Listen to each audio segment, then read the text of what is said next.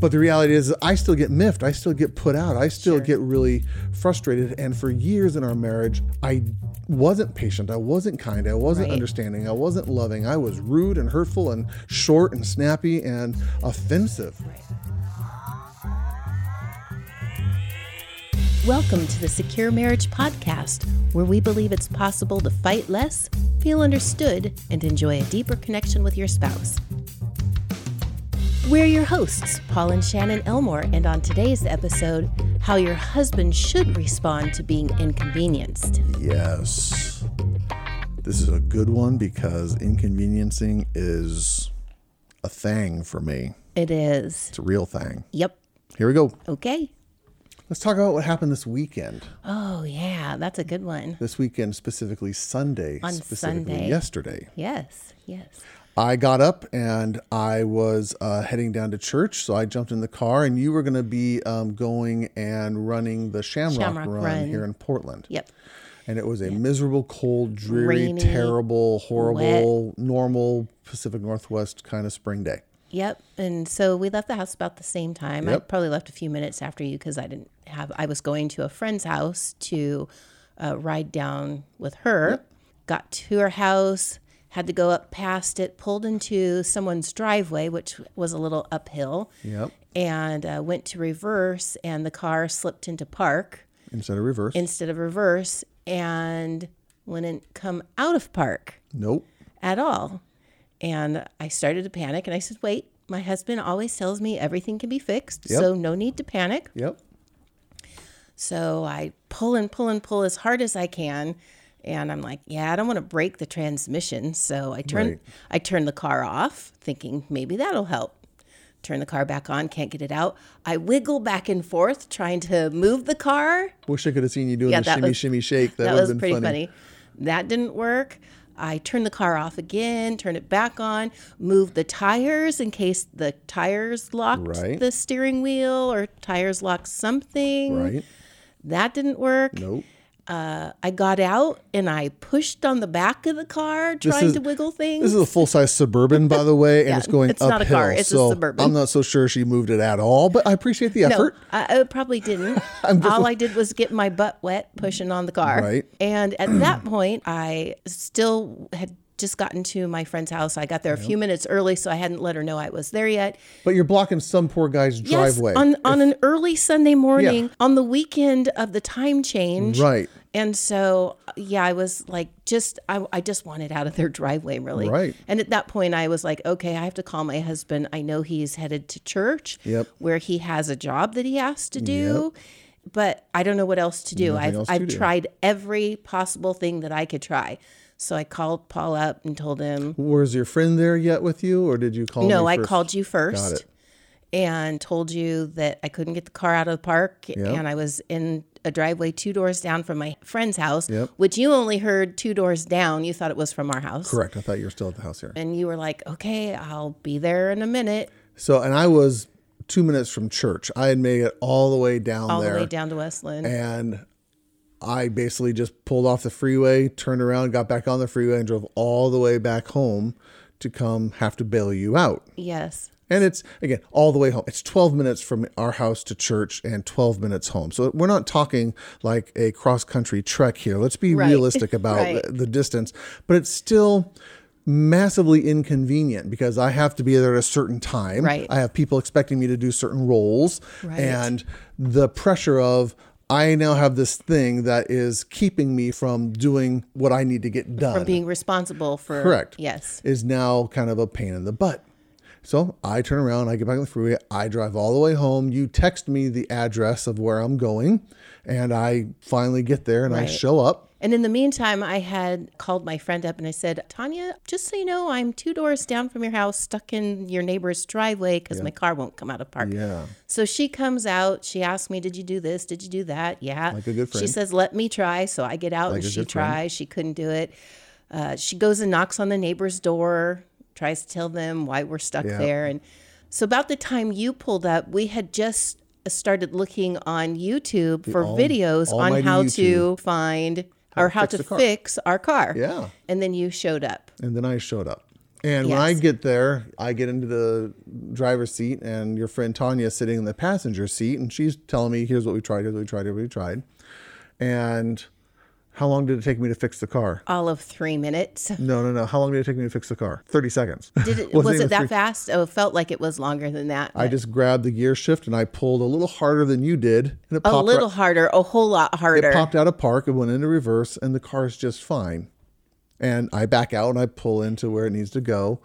You're looking at me going, thank you, thank you, thank you. Yep. And I get in the car and... You gave me a kiss. You said, have a great day. Have fun. See you later.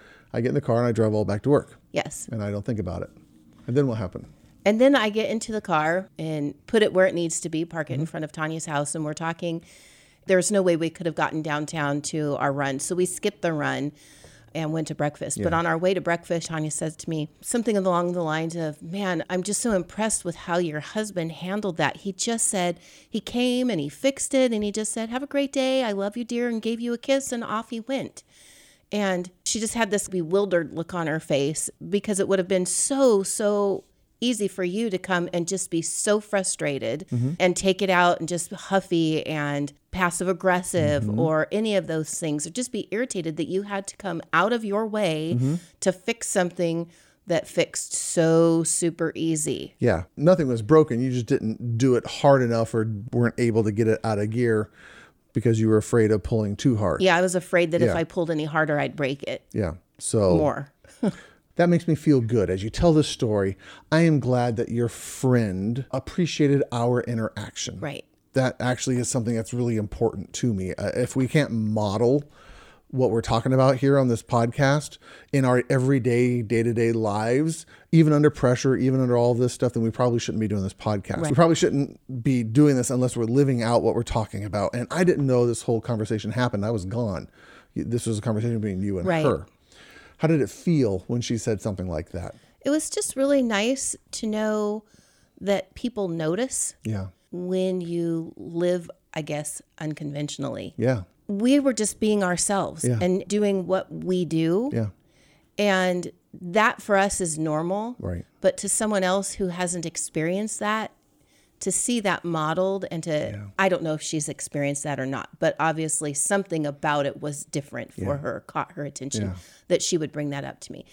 And it just was really nice to know that the hard work that we have put in shows up for other people and can be an example for other people. And I don't know, it just makes me feel good. Yeah. The first feeling I have after, again, being proud of us is it's a shame. It's really disappointing that something that is so benign, so what should be normal. Right. A husband treating a wife with kindness and patience and grace and understanding and love and gentleness, that is so out of the norm that someone goes, oh my gosh, that was so weird. It's rare to see that. Right. And I wish it wasn't true, but it's true. And I wish it wasn't true for me.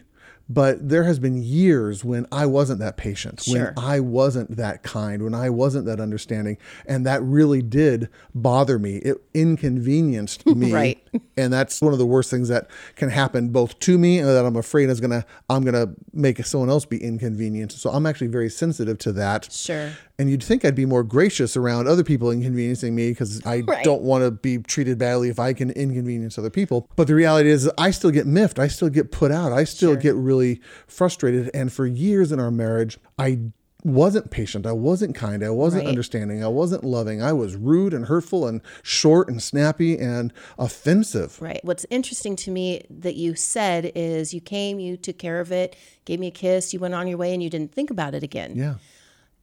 There was still a little bit of that lingering feeling and underneath going, is he frustrated that he had to come all the way back? Now, you didn't treat me that way. You didn't give me any indication that that would be the case. And obviously that wasn't coming out of you at all because my friend didn't notice that or sense that at all. But that's just that little piece in me that's still from early experience in our marriage that comes up. Now, I know how not to react to that and respond to that when it's sitting in there and feeling you haven't done anything that I need to ask. Yeah. Are you irritated? Are you frustrated? It just we never brought it up again. You got home. I said, thanks for coming bailing me out because I loved you for that. Yeah. I have had to learn how to give you the benefit of the doubt. You aren't trying to actually inconvenience me on purpose. And you're not a dumb woman. You are relatively smart. You know how to operate a car. Right, exactly. You drive that thing all the time. You are a competent, capable driver. And I have to be able to recognize the intent behind the action, even though the solution was actually your fault. You just didn't pull hard enough, whether it's because you don't have the muscles or you just were too timid. Or, if I had known that it was a pin. Exactly. And it was just you could have pinched. just reefed on it. You could have just yanked on it and wouldn't have been afraid. But you shouldn't have to know how a transmission works for you to drive our car. And so it's appropriate, it's important for me to be able to give you the benefit of the doubt and go, yes, you did inconvenience me. Yes, it was your fault. Yes, you could have solved it. I didn't have to drive all the way out of my way to solve your problem for you. But your heart was still in the right place. You didn't want to break the car even more. Right. Thank you, by the way. Transmissions are expensive. Yes. So thank you for being more cautious than cavalier, than being reckless. Reckless. That's the word. You're being more cautious than reckless. So I appreciate that. And I'd rather drive 24 minutes, here and back out of my way than $1,500, $2,000 in a new transmission. Right. I'll make that deal any day of the week. And so I have to learn how to get my brain into the right mental space to see your intention, to give you the benefit of the doubt. Right. And again, I've had to learn how to do that because I sucked at it for years and years and years and years and years and years and years. Yeah. And I'm glad that I'm better at it now, but I'm not perfect. I am nowhere near perfect. I still get kind of miffed by the stupidest, littlest things. And I'm embarrassed by that. I wish I had this all figured out, but I'm still growing. I think I've improved by about 12%. I think I'd give you a little bit more than 12. 78% more to go. No, I think it's a little higher than that. Okay, well, I am glad that your friend thought this was a positive exchange. I'm glad it was a positive exchange for us. I'm thankful that this doesn't ruin our day like it could have been years ago. And I'm glad we didn't blow up our transmission. Thank you. Me too. That's deeply appreciated. And it worked out. I didn't have to get all wet and cold and... Yeah, breakfast at Dean's was a lot better than... Breakfast and chatting was a lot better than being cold and wet for a couple of hours. So you broke the car, here, air quotes. I think you were just trying to get out of the run and go to breakfast, and it worked. Your plan worked well. Your nefarious plan. Yeah, my nefarious plan. Yeah. No, it wasn't nefarious. If this whole scenario, if this idea of benefit of the doubt, of learning how to be patient, learning how to be gracious, that's one of the 6 parts of the secure marriage framework. If you're going, wow, this is a whole new idea, and I would love it if that's how some of these things would play out in our relationship, and you're going, I want to learn more. I want to figure out how that looks and how I can start to do that with my husband or my wife in some way. We've created an online workshop that is available at securemarriage.com. Top right is, what are you giggling at? Just a little slow on your little grammar thing there. Sorry. Catching up. I'm 2 paragraphs ahead here, woman. Keep up with me. If you're interested, top right corner of securemarriage.com, big button that says online workshop. You can click on that and you can sign up and take the online workshop. It is many hours of short videos, not long videos, 5-7 minute videos that you can digest. You can go through it at your own pace, and you can hunt and pick through the things that would work best for you. Exactly. If this, again, topic sounds interesting, you start in the grace section of that. And you can learn how this looks, how it plays out in your lives. There's worksheets to do. There's funny videos. There's editing. We edited in some bloopers. If you want to see Shannon be as Shannon-y as she can be, holy smokes, these videos can be fun. But we've built them so that you don't have to stay stuck. You don't have to feel like your marriage is hopeless or frustrating anymore. Right. And that even if it's not perfect yet, that you can have your marriage become better and better and better and better and better and better and better over time. Yes. And eventually you can end up having a secure marriage. Yeah. It's a good name for a organization and for a program and for a thing. Yep. Anyway, that's why we've built it. We'd love for you to sign up for that and to try it out. And then let us know how it goes. We'd love to hear a success story and find out there's one more couple out there that is actually trying their hardest to have a secure marriage. Yeah. So that we're not the only ones. Yep. Anyway, I think that's it for today. I think so. Thanks for listening, everyone. We'll see you next time. All righty. Bye-bye. Bye-bye. Let me get my phone because... Why? We got to get a title. Where are you going? Oh, I forgot about the title. Yes. Come back, honey. How to impress all your friends. How your husband can impress all your friends. No.